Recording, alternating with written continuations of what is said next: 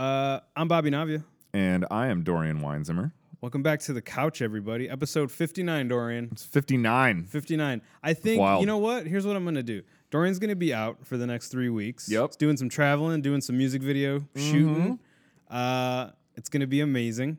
And I think what I'm going to do is, if I have guest hosts for the next 3 weeks, I'm going to do like 59.1, 59.2, because I don't think it feels right without ringing in 60 without you, dude. Oh, well, thank you. So I think we're just going to do it like that. Bobby, I really appreciate that. Yeah. That's awesome. It would be a shame if the odometer ticked over with that.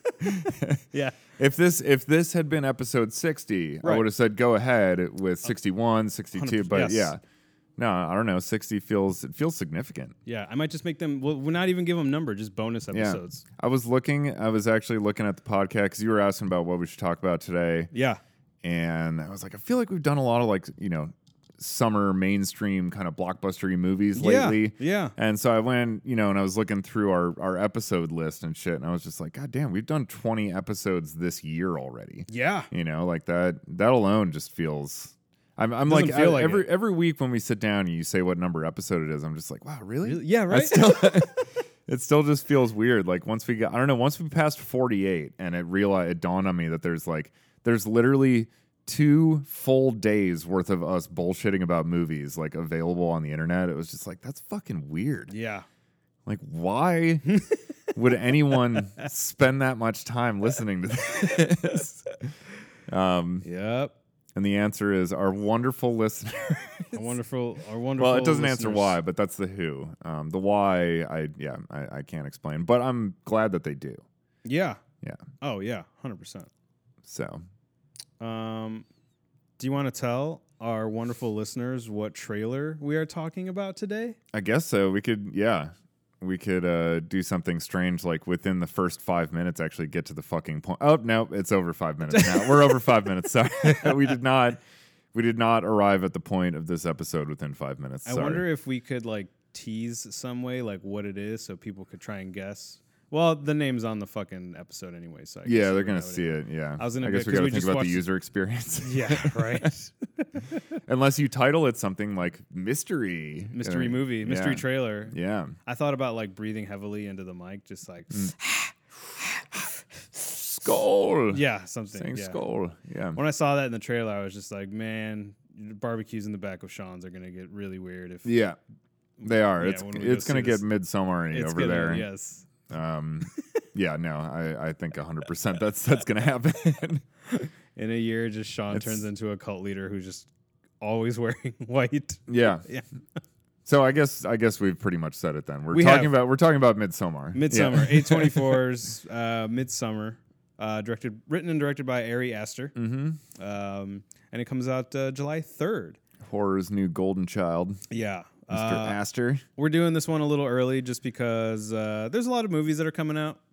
And since I'm going to be gone for a few weeks, we were like, what's just coming out over the next several weeks that we want to talk about? So it came down to, because as I mentioned before, I was like, we've done a lot of mainstream stuff. Let's get back into genre territory. So, we were looking at this and Crawl. Yeah. Yeah. Yeah. And this one won out. I think there's a little bit more nuance of a conversation I have here. Crawl is just kind of like, seriously? Yeah. We're doing this? I'm in. Why does it actually look semi-compelling from this trailer? This is really weird. I think it's because of Barry Pepper. Yeah, it could be Barry. I miss Barry Pepper. Dude, when I saw him in that trailer, I was immediately sold there, and I don't even think the fucking alligator or whatever showed up yet. Yeah, whenever I think of Barry Pepper, I just immediately get flashbacks to Saving Private Ryan, of the camera just sort of dollying up his sniper rifle to him as he says some biblical shit and kisses his cross and then pulls the trigger and just fucking God wipes somebody. Yeah. That's my perpetual mental image of Barry Pepper. Yeah, is the camera slowly crawling up a sniper rifle toward his face as he kisses a cross and says biblical stuff. He's always showing up in random places, but they're he's always good. Oh, that in 25th Hour. Oh, that's it was right. Those two I think came out around ish. Same time. Same. Yeah, okay. Similar. Nah. No, because 25th Hour was post 9/11. Yes. And Saving Private Ryan was like 98, something like that. So Really, 98? I think so. Damn. Sounds right. I don't know. Yeah, I'm pretty sure I was in high school when that came out. I want to say like 97, 98. My movie education anyway. wasn't as polished back then as it was. Yeah. know. Oh, I mean, I was like, guys, Too Fast, Too Furious is coming out. Let's go. I mean, That's where I was. I grew up with Jews, man. Yeah. Spielberg movie about World War II. Yeah. Holy lines around the block. Nice. Yeah. Yeah. Well, my dad was Jewish, so Yeah. also, yeah. I don't think I ever saw Saving Private Ryan in the theaters. I don't think so. Yeah, we saw it. Yeah, we went and saw it in the theater. I remember seeing Schindler's List in the theater for sure. Yeah, I didn't Yeah, see that. In the theater. definitely. That was like you have to, if you live in Deerfield, Right. like you have to go. Okay, like otherwise there's like something wrong with you. Is that like part of? You're anti-Semitic or something? Is if you that don't. part of? What is it? Is it a bat mitzvah? Is that for the boys or is it a bar? I always forget which is which. Yeah, Yeah. I think there's bar mitzvah and bat mitzvah, and I believe you can also say like bas mitzvah. Oh, okay. As a sort of like non-binary Oh, all right. mitzvah. Interesting. I could be wrong on that. I Yeah. might be totally making that up, but that sounds right. Let's go with that. Hashtag Yeah. that, I'll let you. Bas Luhrmann's Bas Mitzvah. Bas mitzvahs. Yeah. That's immediately what I thought about in my head when you said it. I was like, Bas? Oh, okay. Yeah. That would be like the most awesome and shittiest mitzvah of all time. I mean, it'd be very expensive. If it was like, if we were still in like the Romeo, Juliet, Moulin Rouge, be a fucking bomb ass party. I'm in with it. As long as John Leguizamo's there narrating it a little bit, I'm in. But if we're getting into like Australia, Great Gatsby territory, I might pass on that I'm one. not down on that. I might party. pass on that mitzvah. Yeah. Might pass on that one. Yeah.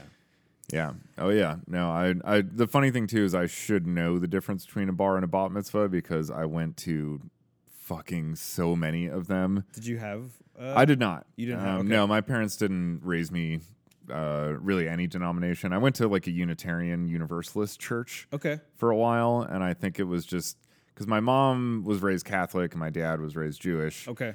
And and then they both kind of were like not really, wasn't a big thing in for the them. faith, yeah, as it were. Yeah. But I feel like they both, because they had that in their own upbringing, felt like they needed to at least provide us with like the option, you know?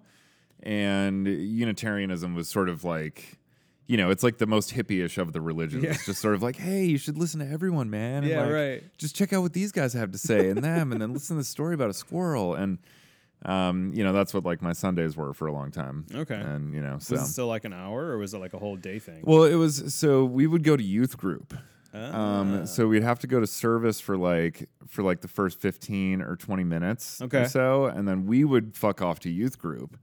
And then my parents would have to stay for the rest of the sermon. Or so whatever. they took part in it too. Yeah, so they they would, and then we'd all like go to lunch out. It was a Sunday thing. But yeah, the youth groups were cool though, because those were just like, hey, we realize you're kids, and like, let's. So, you don't care about this shit. Yeah, no, and there were like, I had a couple people that I became like really good friends with and stuff. Oh, that cool. We hung out a lot and stuff. So it was, it was a cool social thing and all that as well. But I mean, it was, I do like, I'm not religious or anything, but I mean, I do appreciate the fact that they were like, hey, let's let our kids make up their own mind. Yeah. We're not like forcing them into any one belief system, but at the same time, we're not just like completely removing them from the whole concept. Right. So, it was interesting to, and then also just like I got to learn about all the different, religions and things like that as well. So it was like friends of mine at school whose families were of different faiths and whatnot. I was like, oh, okay, I get it, So yeah, I mean, it was, it was cool in that regard. But at the same time, when I was that age on Sundays, I was like, man, I really want to be playing Final Fantasy 3 right now. Like, go listen to this fucking person. I don't even care about talk, but so I had like a confirmation is what they had when you're like in 8th grade. Yeah. Which is, it was not a mitzvah, it was not an affirmation, it was a confirmation. Yeah. And you had to, like give some kind of speech or like, you know, I think it was like open-ended. I believe we had the option of sort of doing, you know, one guy did like a musical performance because he was like very musically inclined, and that was his like confirmation thing. I gave a speech about why I don't believe in any religion. Sounds about right. To a church. Yeah. So sounds about right. Yeah. So that was me at 13. I have this mental image in my head of you just like it wasn't like laying people out in this building, dude. No, it wasn't vitriolic. It was very, you know, logical and scientifically based. Yeah. But you know, and respectful. It was just one of these things that like I just feel like I'm more of like a logic evidence oriented person. You know, and like, you know, I thought it was a good like everybody seemed to really like it, actually. You know, they were like, yeah, you know, sure, on paper this sounds weird. You're like, I'm going to go up in front of a church and tell everyone why I don't believe in this shit. But it wasn't. It was more like me coming up there and being like, I've realized like who I am, you know, and like how I want to move forward into adulthood, and that's really what any of these ceremonies or rituals or whatever they are, you know, are really about. No matter what faith it is, you know, is about like that moving from, you know, childhood into adulthood. And so in that respect, you know, it was very well received. Well, that's good. So, yeah. Anyway. Nice. But I still like telling people that I did that because it's just, you know, I get the reaction that you're like, wow. I got a mental image in my head, dude. Like, actually. I just like created the whole scene in my head and everything. It was very, Yep. Yeah, it was great. Yeah, no, we had, I went to Catholic school, but I mean, Catholic grammar school and high school. So just all rammed down my throat. Yeah. Hardcore. Yeah, I went, Tori, my sister's, I think it was Tori that took like CCD classes for like a confirmation. Okay. Yeah. Yeah. And then we went there for it. And I think that might be like the last time it wasn't the last time I went to church, but I've only been to church since then for a marriage or like a funeral. Oh, okay. So that was just like done. Yeah. Because the priest there was just, I nearly got up and walked out in the middle of the service. Yeah. Because he was giving he read the scripture and then he was giving his homily and was talking about how when you get confirmed, you're making an agreement with God. And the agreement is that you will be here every Sunday for 1 hour to hear the word and celebrate. So if you're not going to make that agreement, Dorian, you probably shouldn't get confirmed. No. Well. And then proceeds to tell the congregation, if anybody here has made that agreement and hasn't been faithful to it, he didn't say fakes. He said, like, God doesn't like liars or something. And I was like, wow. Dude, in my mind, I was like, this motherfucker. Like, and I looked around, right? And my dad is just like, in his own mind, he doesn't probably even know where he's at. Yeah. Right. Alex didn't have like a crisis of faith. There was at one point for like maybe like a year, she had this feeling like she's like, I wish I really wasn't baptized. Like I wish I could have made that decision on my own. The more and more I learn about different religions. Yeah. Right? So Alex is kind of like having a moment. And then I look over at my mom, and my mom kind of shoots me this look like looks me up and down like, yeah, he's talking to you. And I was just like, I wanted to look over at my mom and be like, you're going to let him talk to me like that? Like, what the fuck is this? Fucked up. Yeah. So I almost walked out, but I was just like, damn, I'm Damn. just here for Tori. But after that, I was just like, dude, like, forget you. Yeah, No. man, it sounds like he really wanted to just like call someone specifically out, Yeah. but he had to like he wanted to just point at someone and just scream like Judas, Yeah. you know. But You. he had to like disguise it as an Yeah. overall just sort of, you know, commentary. But you know, there's like one motherfucker in that congregation. He's like, I haven't seen you in 7 fucking years. Yeah, I remember you, Chuck. I got the homily for you, bro. I'll tell you right now. Yeah. Can you be unbaptized? Isn't that like maybe I don't know what the difference is, but I'm gonna go out on a limb here. Isn't that like just being reborn again, like, or is that just a purely Christian? Or no, thing? I'm saying like how, you know, was it Tori you said was saying that Alex was saying wished she hadn't been baptized. Right. Is there a way to like reverse the process? I don't know. Like not get rebaptized, but I'm saying like no, take it off of me. Like bathe me in lye or I don't something know. to get, the I don't know what the process is in Catholicism for being like plugged back into the Matrix. Yeah, But, right. It'd be interesting to figure out. I bet the Satanic Temple it might have some sort of like, hey, I want to be unbaptized. Yeah. I was baptized as a child and I wish I wasn't, so I Right. want to like symbolically like wash myself free of Right. I want to be rebathed in original sin. Like how do I get back into that? It could be just as How easy do I as get back into Satan's good graces? finding, a tree with some fruit on it and grabbing it and just biting it. I was gonna say, do you just like sin? I don't know. Do Maybe, you like lose that when you sin or no? Because then you just go to confess. I don't know. That is a really good question. There's a lot. Because here I'm thinking like, the Catholic way is just to be like, well, just say you're sorry and you're getting in. Right. Right. So isn't it just be like, well, yeah, find a church that I'm sure you have to be a part of it for a little bit, a part of that faith in that church for a while, and then get rebaptized again so that like you're clean. So everything that you've done before that is all washed away. Right. In a sense. So, but you're still being baptized. Yeah. So I don't know. I wonder if like when people like if I'm gonna marry like a Jewish woman, and I decide that I'm going to change my faith, like I wonder if there's anything that like the Jews have to do to me to like cleanse me of my Catholicism aside from taking the class. Like, is it something more spiritual, right? Than just like, hey, read these books, learn the language, like be a part of the congregation, and then you'll have your graduation or whatever. Right. Yeah. You know what I mean? Like, no, it's like a community college course basically. Yeah, exactly right. That's how forgiveness is meted out. I feel like there's something deeper that should happen. Like, nope. But maybe it's just that. That's it. Just take this online course. We haven't improved on this. And you're Jewish. I mean, that's how Hannah and I got married. Yeah, that's true. And then we found out he didn't even have to do that. Yeah. But that wasn't even an online course. I think he literally just had to fill out a form, like saying, hey, do you want to be inducted into the like Church of Life or whatever the fuck it's called? Yeah, right. It's yeah.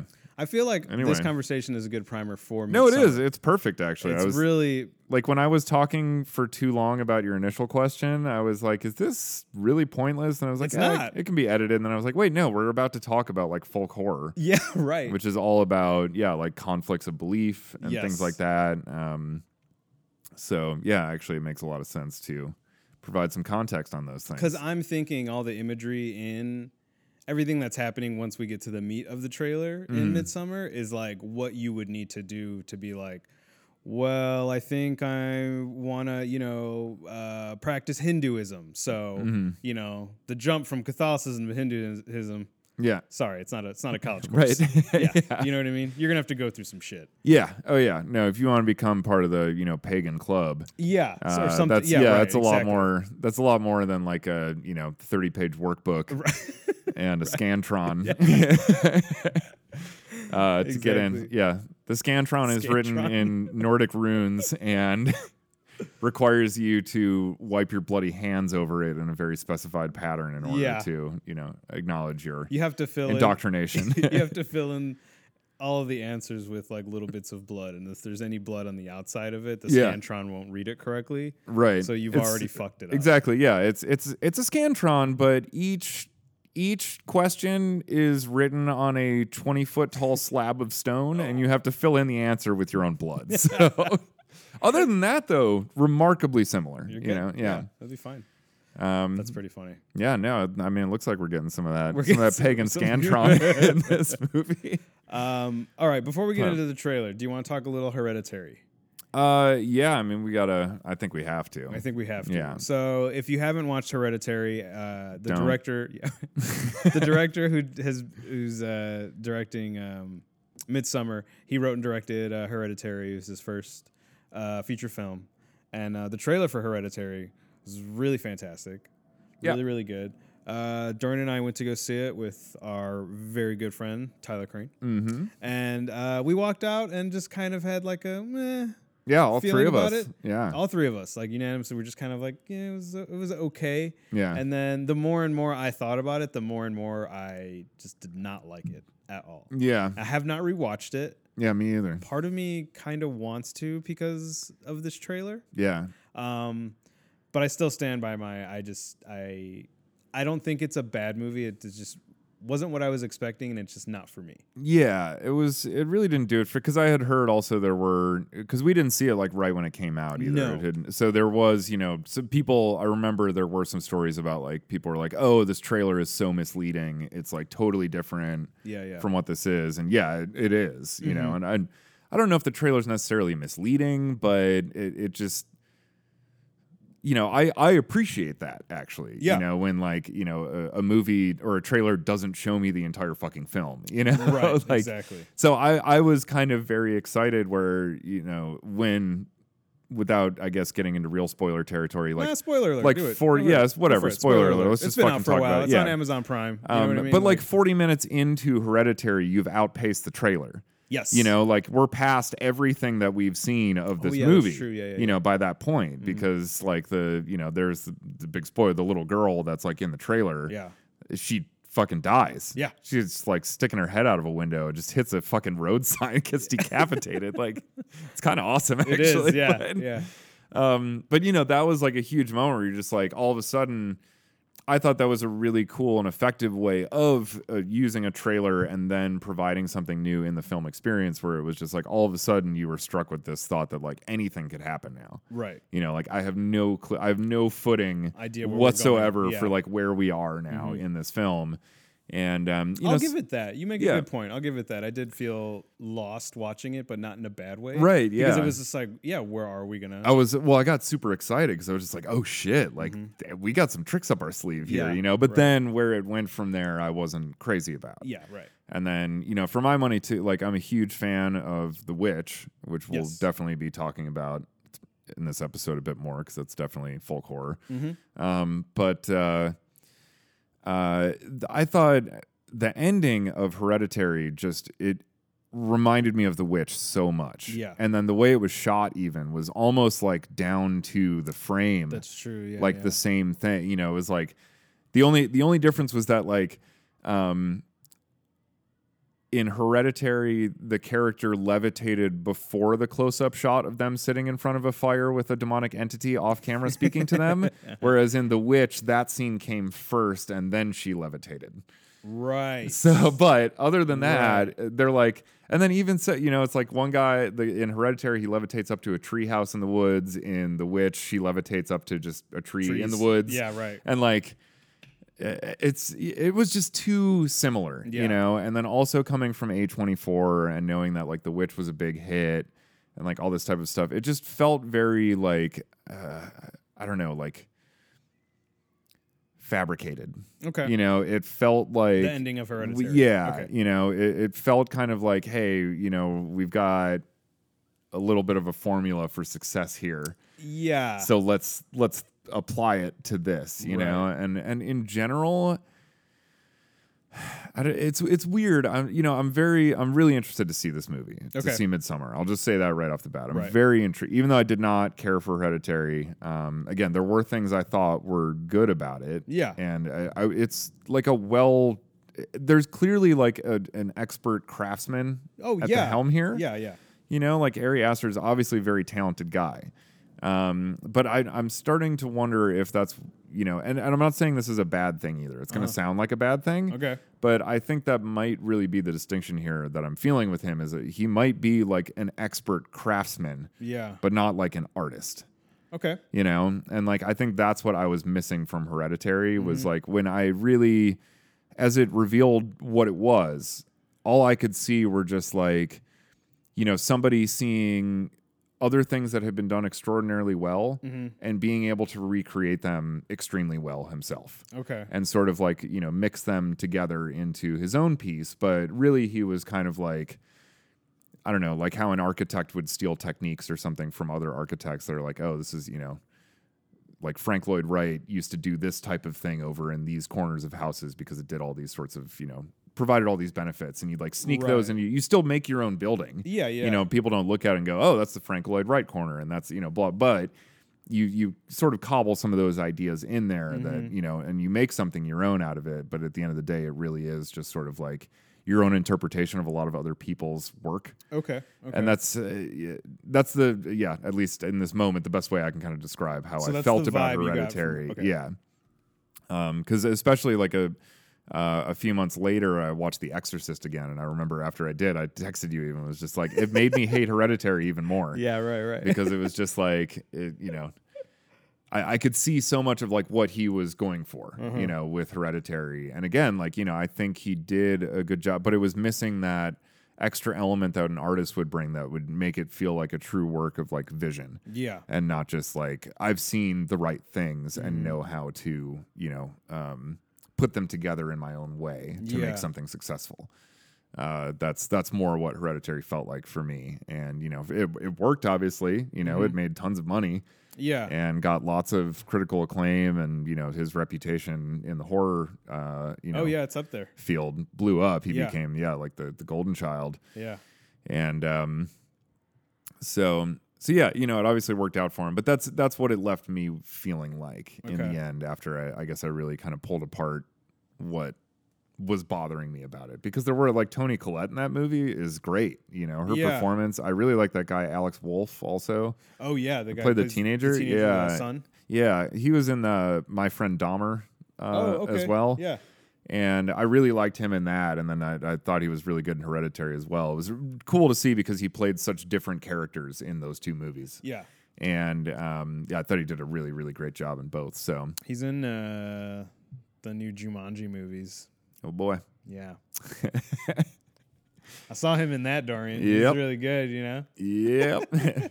But so anyway, so that's like kind of what I'm left with as far as Ari Aster goes, is feeling that he's more a craftsman than an artist. Okay. And that's not to say, again, like that's not shitting on him as much as it sounds like I am. I just think it's, you know, there is a difference there. Yeah.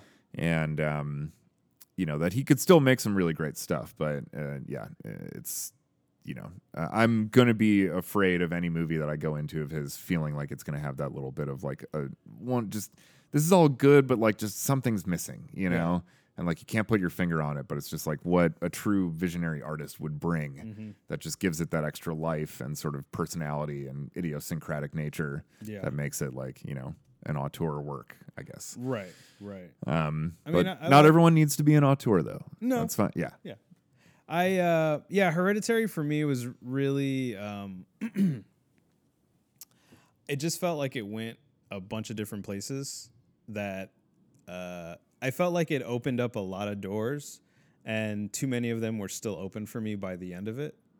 That, you know, I'm cool with an open ending. I'm totally cool with it. But for this one, for Hereditary, it was just, there was just too many, you know, little things kind of left on the table that I was just like, well, I'm still thinking about this, but now we're here. Now we're into like this crazy supernatural thing, you know, with, you know, what happens to the son by the end of the movie and everything. Yeah. But I don't know. I felt like I'm a pretty big fan of that movie, The Ninth Gate, the Roman Polanski movie, you know? And like that movie is about searching for the devil. Yeah. You know, like Frank Langella's character in that movie is trying to get a bunch of pages from 3 different books that may or may not be fake, that apparently have all been written by the devil.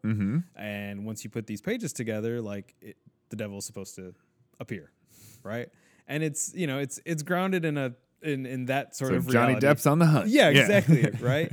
You know, but you know, by the end of the movie is when it starts to get, you know, a little hereditary. Yeah, you know, right. That's where I kind of liked it, because that ending has a very open ending, you know, to it. And so I guess I thought Hereditary might be like that, just a bit more artistic. And I think, you know, hearing your explanation about, you know, an artist versus a craftsman, I agree with you. I think I got a little bit more of like the craft. I mean, dude knows how to frame, how to pace. Like, you know, there were moments in that movie, even though I felt it was a bit sporadic, that like I was a little bit on the edge, you know, because, you know, the pacing of it was so good. But for MidSommer, like the trailer that we just watched, I know the first one came out and I wasn't too excited about it, but you and I just watched the second trailer, and it was my first time watching it, and it feels more like a movie. Yeah. To me, definitely. Like I like that I get a bit of a structure, and I feel like I get more of a structure from this trailer than I might have Hereditary, and I think I got excited about Hereditary. It was just because it looked like it looked more like an artist type of movie from the trailer than what we did watching the movie. Yeah, and like this one feels like, if I were to be optimistic about it, like this one feels like the artist and the craftsman have kind of evened out a little bit. Yeah, because I hope there's so. a bit more of the story in there, just enough to ask you why, whereas in the Hereditary trailer, I felt like it was just a bunch of like weird random images that were asking you like, how does this all string together? Like, what is this going to go on with? But yeah, I would say that I'm not as excited for MidSommer. I think the trailer looks really, really cool, and I like the musical repetition that it has in it with the people breathing, and once they get it's like the click sound in the Hereditary trailer. Yes, exactly. That's perfect. But going back to your comment about craftsman versus an artist, like, again, not to like rag on him or anything, because he's obviously got a movie coming out on July 3rd, and I don't. Yeah. But I really hope this isn't him having watched like M. Night Shyamalan's The Village on Netflix one night and thinking like, oh, you know what?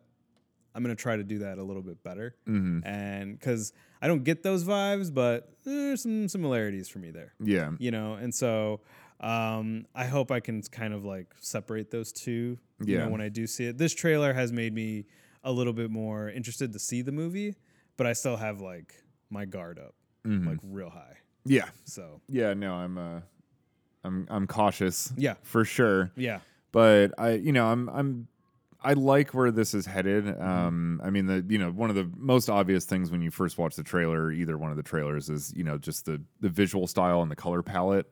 Real bright. Extremely bright, extraordinarily colorful, like actually like kind of blown out. It is. You know, it's like a lot of stuff is actually kind of overexposed. And I'm like super fucking into that. Yeah. I thought like I like bringing horror into the day, into the daylight is always like a really cool approach. And I love that he's like leaning into that. Because a lot of the times when you see horror done in the daylight, they kind of go the opposite direction. They try to make day look a little darker. Yes, but like overcast. this, they just went for like, no, it is fucking, the sun is shining. There's not a cloud in the sky. There's flowers blossoming everywhere. And like, and it works really well too. So I guess what is probably worth bringing up at this point is to talk, a little bit about like folk horror. Yeah. As it's been defined, because it's kind of one of those loosely defined subgenres of horror. What would you consider folk horror?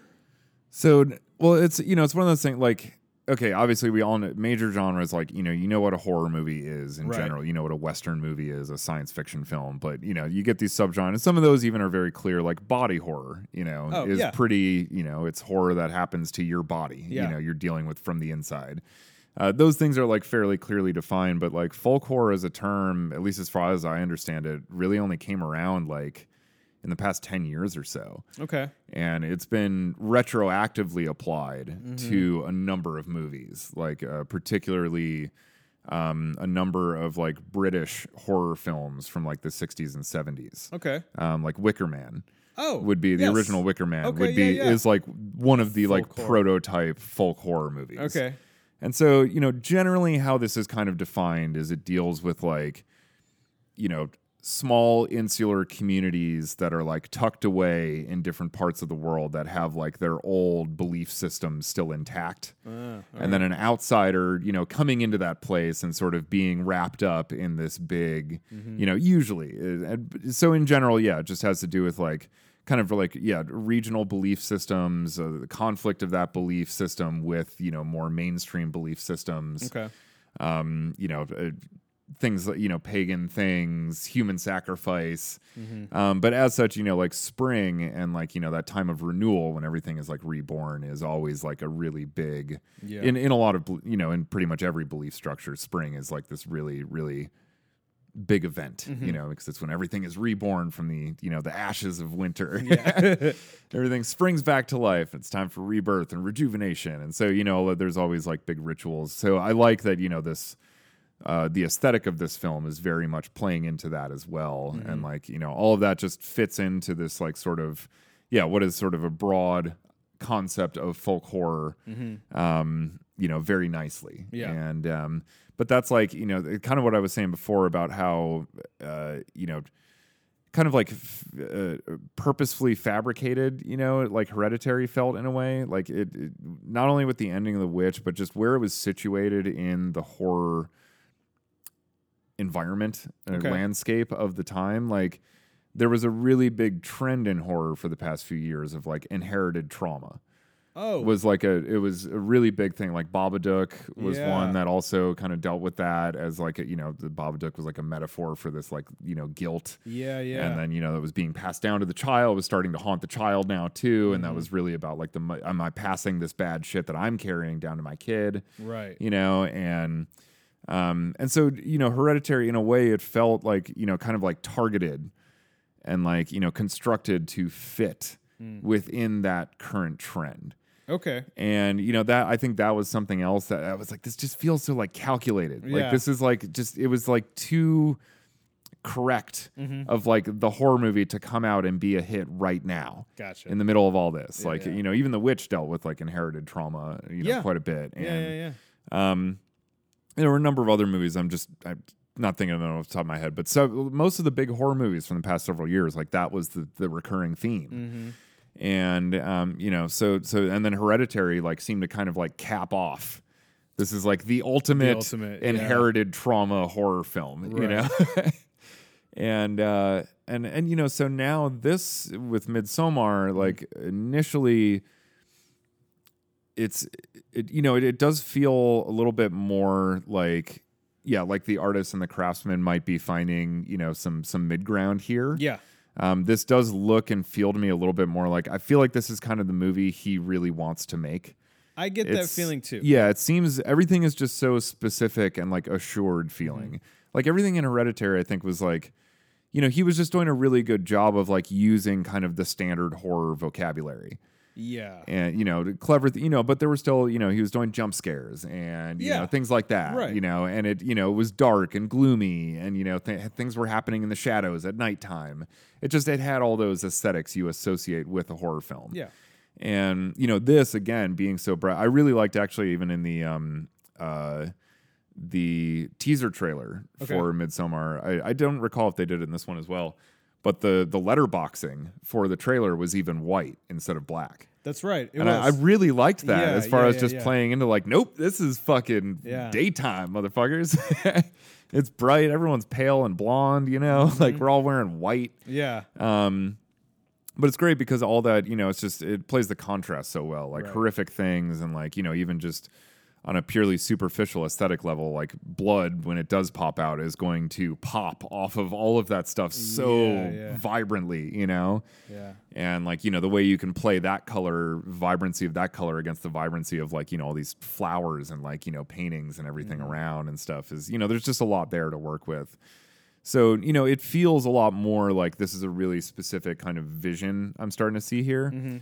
But at the same time, it's like, man, like folk horror has also, like in the past few years, it's like what inherited trauma movies were doing in horror like 5 years ago is like happening with folk horror now. Yeah. It's becoming really in vogue. Right. And like people are getting hip to this. And also it partially because it's such an ill-defined or like amorphous term that doesn't have a real strict definition because 90% of the movies that people refer to as folk horror were made prior to the existence of that term. Yeah, right. They were just horror movies, Exactly.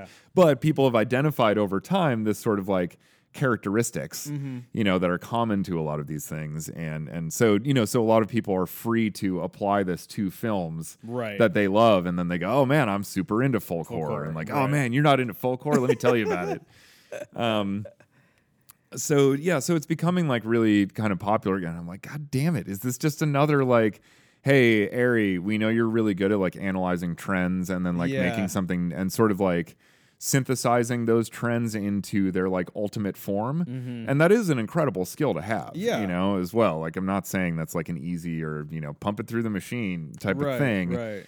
But still, I'm like, a part of me got a little disappointed when I kind of realized that. Yeah. And I was just like, God damn it. Is this just another kind of like, hey, we know exactly what the trend is right now. We got to like just hit it on the nose. And like, this is the guy to do that. So I'm a little concerned that might be where it's going. Something at play here, And then I'm going to watch it and it's just going to be like, this is the fucking ending of The Wicker Man. This is the same ending as The Wicker, and like, I'm just going to end up in that same place I ended up at the end of Hereditary. Yeah. And if you burn me again, motherfucker.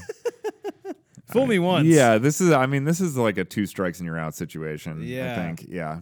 So I don't know, like I'm a really big fan of, I think in general in any sort of genre, like if you do it right, I'm a big fan of like something turning into a nightmare. And I'm also a really big fan of, something turning into a nightmare, but also it being like a very artistic vision, a more like artsy version of a nightmare. Like, I'm okay with that. In addition to, your garden variety nightmare, where it's, whatever. So something that's just, like that movie Boar just came on like Shudder, like that's a fucking nightmare. Right? That's just like not like there's an artistry behind it, but you're not getting like very.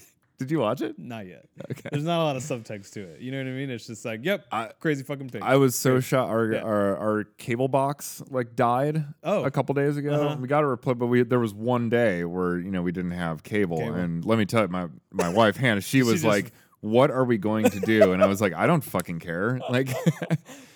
So she turned this on. Is all I've ever wanted. Yeah, like, she turned on Shudder, and she ended up watching Summer of '84. Oh, okay. Which I thought was an interesting choice. Yeah. She liked it, but I was like, I came into the room when she was like part of the way through it, and I was like, "How did you not turn on Boar?" Yeah. And she was like, "What?" And because they have like the giant, fucking placard up for it, right when you open up Shudder, and I like went back to the menu and just showed her, and she was like, "Damn, that does look pretty good." Yeah.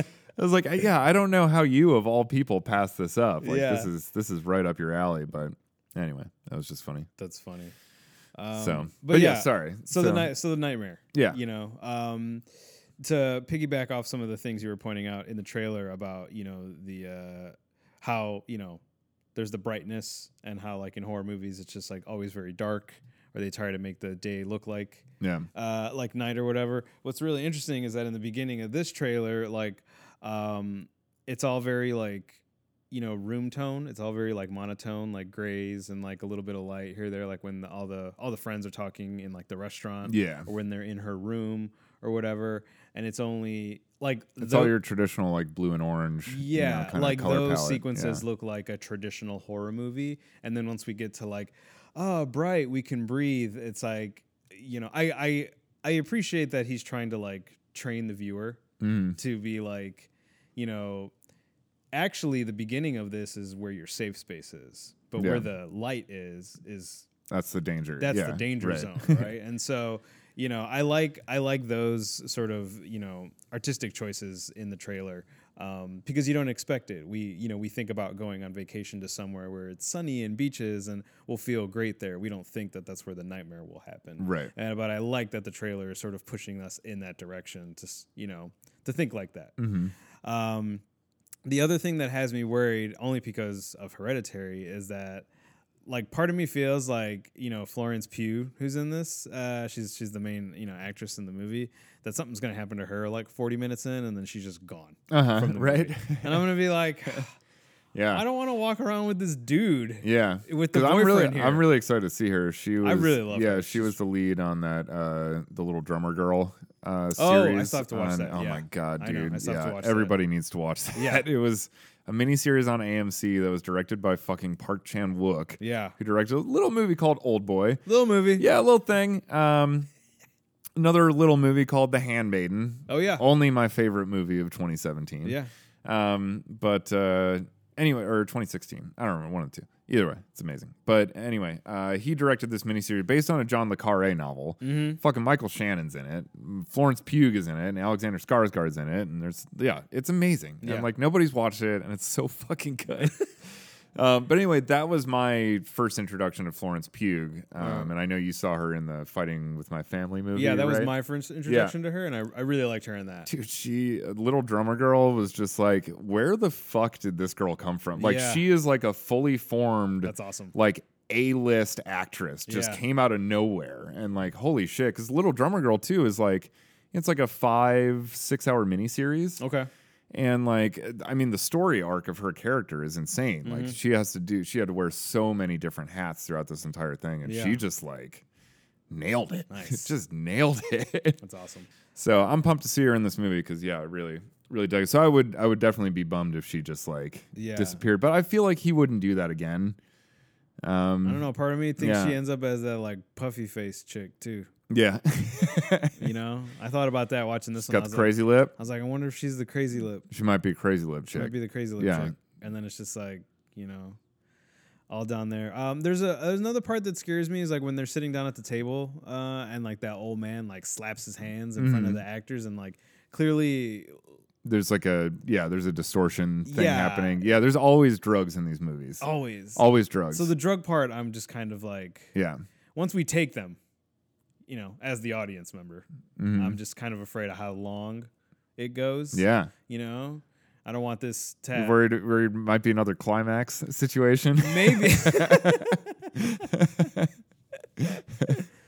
Climax.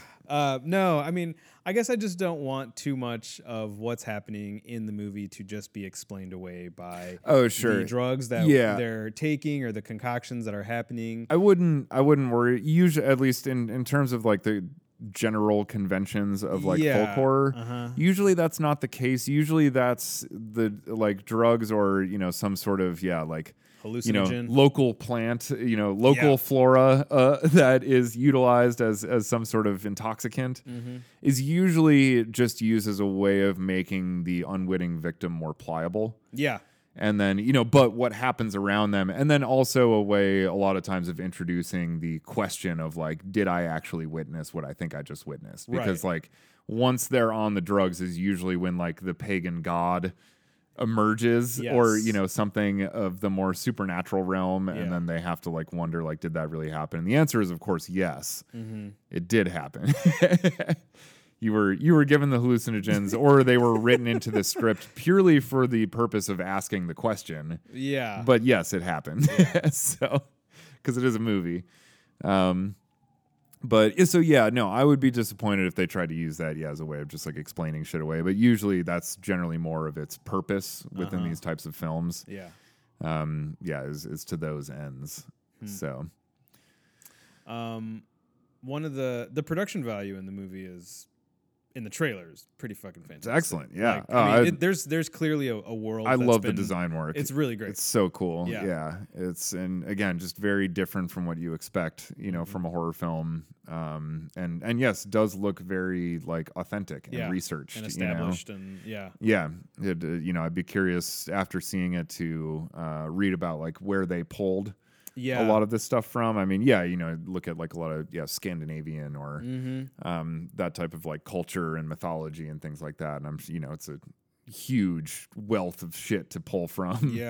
In terms of that type of imagery and stuff like that. But again, like even what is presented here does look like it has a really like cohesive feel to it all, and not like it's this just mishmash of shit pulled willy-nilly from a bunch of different sources, but like there's an actual faith or dogma or like structure to this thing, because that's a real important part of this folk horror stuff. Is again you're trying to portray these communities that have adhered to these belief structures for centuries, if not like millennia. And they have to feel very concrete and lived in. And not like something that was cobbled together by a 30-year-old screenwriter making a second movie. How many years did they say they did? Every 90 years? In the trailer. Like it does feel like they've been doing this every 90 years. Like it really, really, really does. I've read a few like headline articles. I haven't read the actual articles that like Ari Aster has said that like it's it's kind of like a spiritually connected to Hereditary, or it's like, not necessarily shares within the same universe, but that got me thinking as to like whether or not we'll actually see like a full-fledged like pagan god of some kind. The demon Paimon is actually going to show up. Yeah, like I wonder if it's the same one from the end of Hereditary. Sure. You know what I mean? It sounded like, I think I remember reading this quote, and I think he was being a little more facetious about it. Just sort of like, yeah, I mean, they're both movies I made, so sure, they're both in the same world. Right, like, there's no intersection, so there's no, danger in me saying they take place in the same world. It's like, yeah, they do. They're both in the world. Yeah. I'm like trying to just MCU these movies. Yeah, to get like more excited about it. Like, yeah, he's gonna show up. Yeah, no, I would hate if he did that. It's I like, would hate yeah, it too. don't do that. I would hate it too. Yeah, but do you think like if someone does a movie that is like they're purposely setting out to do something with folk horror or with like paganism, is it still considered one of those movies if like the person takes like liberties with a particular like, hey, I've heard about like this legend and this story from like the 1800s. Sure. And this is what this image means like on paper and in history, but for the use of my art or my entertainment, I'm going to, finesse it a bit. Sure. And change it. Like, do you think it still falls within that, or are they just creating a new type of folklore for the history that they're creating for? I don't know. That's an interesting question. I would guess so. Again, because I would think so, because folk horror again is so vaguely defined. Yeah. That like, yeah, I mean, I would imagine that would kind of fit in. Right. Like if that What? that Hansel and Gretel movie. That's a good movie, like man. if that had actually been like done as a horror film instead of as like a comedy, as it obviously was, that might have been like. You're talking about Hansel and Gretel Witch Hunters? Yeah. That one? Yeah. Yeah, the one, because that's taking this old myth or folk legend or story or fable, and turning it on its head a little bit. If they had done like a horror version of that, I would say that would probably fit. Okay. Within folk horror still. Because that is folklore, and that's where, and that is still where a lot of these things come from, Is it Hansel and Gretel is not one of like the Grimm story tales, is it? Or I think it is. It actually, is, right? Yeah, okay, yeah. I thought it was. I just wasn't sure. Yeah. Okay. All right. Yeah. Yeah. Cool. And like all the Grimm stories, incredibly violent in its original form. Yeah. Yeah. Like really, really disturbing. They used to write kids stories to like actually scare the fucking living hell out of children. Yeah. So yeah, they were nasty. Has there ever been a movie that you can think of? Because I'm trying to think of one right now where they've turned like Catholicism into like a folk story or horror movie of some kind, or is that just a horror movie with religious overtones, right? Like The Exorcist, or because The Exorcist is about a demon that possesses a little girl, right? It's not about the Archangel Michael or Lucifer possessing, the girl to an extent, but I mean, the belief in hell and say that is all still, Christian belief. Yeah. That's not something that is like, we think of just like heaven and stuff, but it's like, no, hell is also, that's the Christian belief structure. Yeah, like hell doesn't exist outside of that whole ideology. So that is as much Christian as anything. So I would consider any movie about the devil and demons and Satan to be a Christian a version of that Christian belief structure. So I don't know if it counts as like folk horror necessarily, but that is the Christian belief system. So it's interesting because I was just saying that movie Don't Torture a Duckling. I was going to say, that I was saying could be argued as a folk horror film, and it does to bring in religion and Christianity into that film, but it doesn't do it in a way where like, Christianity is like this, like cult. It's like a guy who's just kind of like gone, he's personally misinterpreted, his version of what the belief system means, but it's, he's a lone wolf type of guy. Yeah. So it doesn't really like indict this entire, community or like ancient belief structure. But I guess, I don't know. I'm trying to think of one that kind of does, in this specific way that we've been sort of like, teasing out of this, vague definition of a subgenre. Yeah. Because I watched like is hard to think of. I mean, I keep thinking of this movie. There's this movie from the 1920s called Haxan. all right. Haxan. Okay. Criterion. I believe. I don't know if it's on Criterion Channel, but like they did a DVD release of it a while ago. Still waiting for that Blu-ray. But it's called Haxan: Witchcraft Throughout the Ages. Oh. And it's actually really amazing. Okay. It's being done in the 1920s. It's like really, really risque and Yeah, I can not what you'd imagine. expect Yeah. from a movie of that era. With like kind of how graphic it gets, and sometimes it's really funny, and other times it's like weirdly like this is insanely well done. Yeah.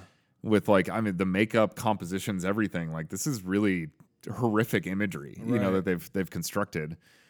But it does kind of talk about it is dealing with like paganism and different belief structures throughout the ages. Okay. And it does kind of deal with like the Christian conception of the devil and demons and evil and things like that, but how that was born from previous, belief structures like animistic and paganistic belief systems and shit like that preceded Christianity. And then, and then they've also influenced each other then back and forth over time as they've continued to exist and things like that. So in a way, it's sort of like, inherently drawing a connection between these two belief systems, kind of saying like in a way there's this giant similarity between the two of them. So in a way, like Christianity and paganism are pretty similar, in a way. So think about it that way, maybe. There's always an altar. But so that's that's the only movie that I guess could kind of like come close in my mind, at least to doing what you were just asking. Yeah, I think I don't know. I feel like I might be the one that really confuses like a movie that just has like very overtly, Catholic spiritualism, tones, as opposed to like a folk horror, or a horror movie with like heavy amounts of like folklore. But like one of my like favorite movies that deals with like spirits and this and that is that movie Fallen with Denzel Washington. I really love that movie. I feel like that movie has a really great balance of just being grounded, and I think it's because like Denzel Washington is a guy who just does not believe until he's like put into that corner, whereas it seems as though everybody else around him is like more susceptible to it. But yeah, that's all about like this spirit that apparently just likes to fuck with people. I guess usually like the folkier stuff, it deals with more like obscure. They might even be like a sect of or an offshoot of Christianity or something like that. Like maybe that's where, but they've kind of like been doing their own thing for like hundreds of years. And, they sort of just like live together in this like wooded area and aren't friendly to outsider or are like suspiciously friendly to outsiders. It's like one or the other. Right. But the movie Frailty just came to mind. Oh, But again, that's kind of more of like a lone wolf situation, though. It's just like a guy, that's more of like an inherited trauma, actually. But does I would say because he kind of like fucks up his kid. He passes his derangement onto his son. But is the ending of that movie, spoiler alert ish, like? Doesn't he end up being like right? Isn't it not so much a derangement, or is that just as we the audience are led to believe because it's open ended that no, he really does see these things? Yeah, well, that's what I got. That's what the question is like the big twist with like it's actually the other son, exactly. But then that's sort of what I was led to believe that like it's not necessarily real but he sees this, and that's only and that to me was more so like that was the real horror of that movie was like. His father actually passed his psychosis on to his child, right? To the point where he does actually see this shit, and he does believe that this is here, this but is what's happening. It's not. But it's left open ended. You're supposed to like question it, but for me, that was like the more kind of like horrifying ending. Was not that like there are demons in the world, know, which is kind of like go fuck yourself. But that's my kind of movie. Demons in the world. Woo! But that idea that it's like, damn, he really fucked up his kid, and like made him believe that like this is a real thing. Like that to me is a more disturbing ending. That's a good. I like that movie. That's a good movie. It's the horror version of The Usual Suspects. It is. It really is. It's so funny. Last time I watched it, I was just like, oh my god, he's just Matthew McConaughey is the Kaiser Soze of this movie. All right, back to MidSommer. Yeah, I kind of want to go see this movie in the morning so that in case I don't like it, I still have the rest of my day. Uh-huh. I don't want to go to bed to this movie. I do like the idea of like, Going to see it embracing during the daytime Yo, I didn't even nature of this. Yeah. So like when you come outside, it's like sunny out Yeah. and shit. Yeah, it could be, it's either gonna be one of those things where you walk out and you're like, damn, this was the perfect way to see this, or you're gonna walk out and be like, man, I've never been more disappointed in the sun in my life. Like, it'll be one or the other. But I like that. Let's go see it during the day. Let's see it catch a during matinee. Save a couple bucks. Exactly. Yeah. Go see like a 1 o'clock show or something like that. That would be really, really good. Yeah, midday, midsummer. Midday, midsummer. Yeah. Yeah, I don't know. I'm still very, on the fence about it. But, I like having these conversations about different kinds of movies like this because if this movie ends up being the greatest thing since sliced bread, then arguably all the movies that we've talked about right now have been the stepping stones to this very, If it's not the greatest thing since sliced bread, it's at least the whitest thing since white bread. Okay. I like it. That's what it looks like. I dig it. It does look like white bread. There's a lot of white bread in this movie. There's a lot of white bread in this movie. There's a lot of white bread in this movie. The original white bread. Yeah. Like actually like white with like a, blonde crust. Yeah, there is. Yeah. Straight up Wonder Bread this cast. There's some Wonder Bread, there's some butternut in it. Yeah. Yep. There's a lot. Okay, quick off ramp here. All right, off ramp. Quick off ramp. What's up? What if everything's fine, this just turns out to be like a fucking dope festival and they have a great time? MidSommer? Yeah. She's going through this trauma. Like, so obviously before they go, something happens to her. Yeah. And then she's in, rough shape, and they decide like, hey, you should come with, and it'll be fun. And come to Sweden. Yeah. Isn't it right? They go spirits to Sweden? back up. Yeah.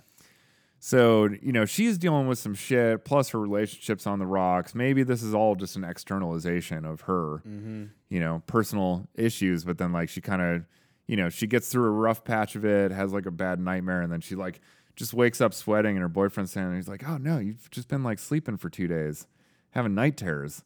You should come outside. It's fucking awesome here. Everybody's great. That's the end of the movie? Then they just like have a blast, and it's like party time. Their relationship's good. No. We just end with like a big musical number for the last like Age of Aquarius for like the last 6 minutes of this movie. Nope. As the camera just like moves further and further and further back into a helicopter shot, exposing this giant festival going on where everybody's having the time of their life. And we feel great, and we go home. The only way that would... I mean, that would be horrific to me. I would be sitting there like... That sounds terrible, dude. Yeah. I'd be horrified. I need something like big to happen in this movie. Yeah. I need like the devil to show up. I need, somebody... Because the puffy face kid... Yeah. I mean... There could very well be a spirit in that person because that's what happened to the kid's face in Hereditary. Yeah. There's you know what I mean? Like Jordan Peele has apparently claimed that this movie contains some of the most atrociously grotesque imagery he's ever seen in his life. I mean, okay. Yeah. Cool. We'll see. We'll see. But that just sounds like Hype Factory shit to me, though. Yeah. It's like I feel like I hear that type of claim about just about every horror movie that fucking comes out. That's the same to me as a story about like, oh, people were throwing up during this movie. Like, those stories about like people are like puking watching The Perfection. Oh, have you seen those headlines? Yeah. It's like, no, like, one person on Twitter was like, this movie's gross, I think I'm going to puke. And then now there's fucking headlines like, oh, people are throwing up watching this because it's so disgusting. It's like, no, they're not. I think I used Jordan Peele's quote when I talked about The Predator. Yeah? Yeah. That horrific to me. Yeah. It was some of the most atrociously grotesque imagery I've ever seen in a film. Pretty much. Yeah. From beginning to end. Yeah. That's true. Yeah. For very different reasons. Yeah. But who's coming in the door? All right. Well, it's Christmas time, y'all. We going to Applebee's, so I think it's time to wrap this bitch up. Hannah just got here. Yep. What's up, Hannah? What up? All right. We're going to the beach. Yeah, we're out. See you guys. Bye.